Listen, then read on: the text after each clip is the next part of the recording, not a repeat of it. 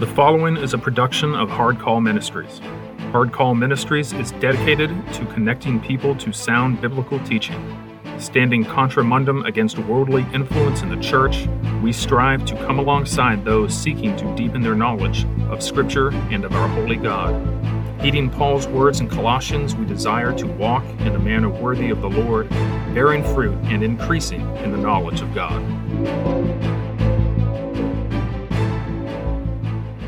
Hermeneutics, Heresy, or Eisegesis. Written and recorded by Mike Moriarty. I was recently scrolling through social media, not a habit I would encourage to anyone to do these days, and I came across a post that had garnered quite a bit of attention. The post was done by an individual speaking about the evolution of his eschatological stance, his understanding of the end times. He was originally a premillennialist, as many evangelicals are today, but over time he questioned this stance and decided to look into it further. He eventually made his way to a series by a well-known preacher on Matthew 24. He came away with the belief that the post-millennial view is the biblical view of the end times and expressed his gratitude for the teaching of the faithful preacher. However, someone commented on the post saying that this preacher did not properly exposit the text and committed eisegesis. This got me thinking about our reaction to theological topics, people's take on them, and how we do and should react to them. I find a cautionary tale here. First, let's define the three words found in the above title. Hermeneutics is a somewhat fancy-sounding word. Not long ago, it wasn't commonly used among lay people, but with the resurgence of deeper theological study over the past couple of decades, one hears it more and more often. Simply put, hermeneutics is the science of interpreting Scripture. Now, admittedly, that appears to be a rather broad definition. This is because there are various hermeneutical methods to interpret the Bible. There is literal or allegorical, historical or existential. Some are extremely technical, and others are very loose. All these aside, the most important thing about how we practice our hermeneutics is that it is biblically faithful. However, even in this, many Christians can come to disagreements about how we interpret Scripture. For example, I am currently attending a Bible college. The student body is more or less evenly split between Credo Baptists, Believer's Baptism, and Pedo Baptists, Infant Baptism. The interesting thing about this is that both sides use, almost 100% of the time, the exact same Scripture proofs. I mean, verse for verse, they are almost identical. How can there be such a divide when both sides are looking at the same sections of the Bible? Well, aside from the fact that we are humans with minds affected by the fall, it's because they come at the subject from different hermeneutical angles. Their views of covenant theology are different. This is what happens. I cannot sit here and declare to you how you must do this, other than saying you need to be in prayer and deeply study the Word to arrive at a biblically faithful interpretation of the Word of God. Both sides of this debate would agree. Heresy is a more well-known word. In a way, it invokes a Middle Ages feel of the church when heretics were burned for their blasphemy.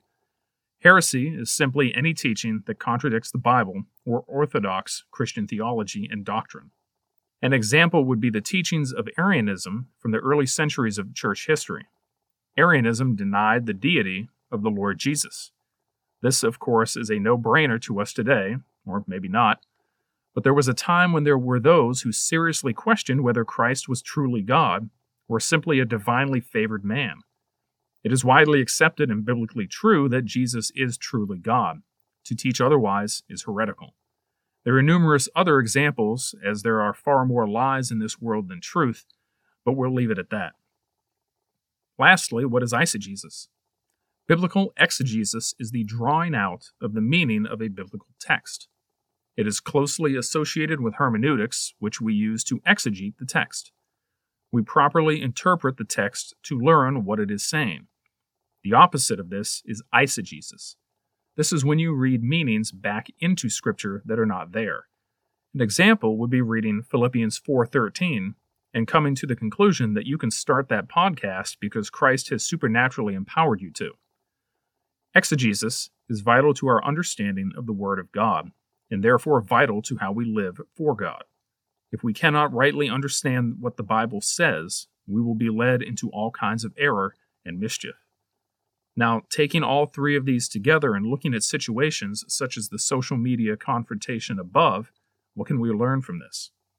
Firstly, we must be diligent in our studies. The Word of God is exactly that, the inspired Word of God, 2 Timothy 3:16. It was by His Word that God created all that exists, and by His decree that all things come to pass according to His will. The Bible should not be taken lightly and handled flippantly. Secondly, we must be humble. We are all still learning. As long as we all dwell in our earthly tents, none of us has arrived at obtaining all knowledge. We will never see or attain perfection on this side of heaven. With this in mind, we must not lord over our brothers and sisters any perceived higher level of wisdom and knowledge. Do you have an MDiv? Great. I hope to earn mine one day. But when I do, I can't come back at the end of the term and start throwing around my theological weight as if I'm a walking library. Christ, the very Son of God, was humble before the people He Himself created. We can certainly strive to be humble as well.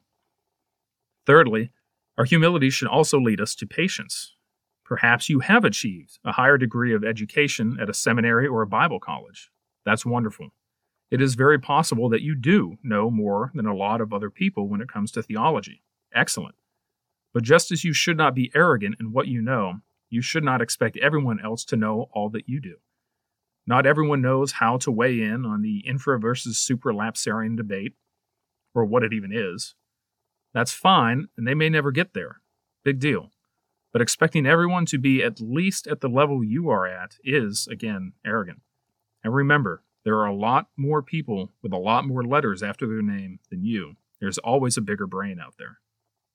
Lastly, we need to be slow to speak. With this understanding that people will have differing hermeneutical methods and therefore draw different conclusions than us, we cannot throw around labels like heresy and eisegesis with reckless abandon. I am a convinced Credo Baptist. I do not for a moment believe my Presbyterian brothers and sisters are heretics. Nor do I believe they are committing eisegesis and reading things into Scripture to arrive at infant baptism. They are using a different method of interpretation. I have not heard the series by the previously mentioned preacher on Matthew 24, but I have heard his other teachings and seen his ministry at work, and I do not believe he has applied his own meaning to the text. Now, there are, of course, cases when this happens, and they should be addressed depending on the severity of what is being done. But a disagreement about tertiary doctrines or small matters should be handled with more grace and patience than pounding on systematic theology books to prove a point. We should display humility, gentleness, and patience towards our brothers and sisters so as to preserve our unity. Be diligent in your study and humble in your interactions.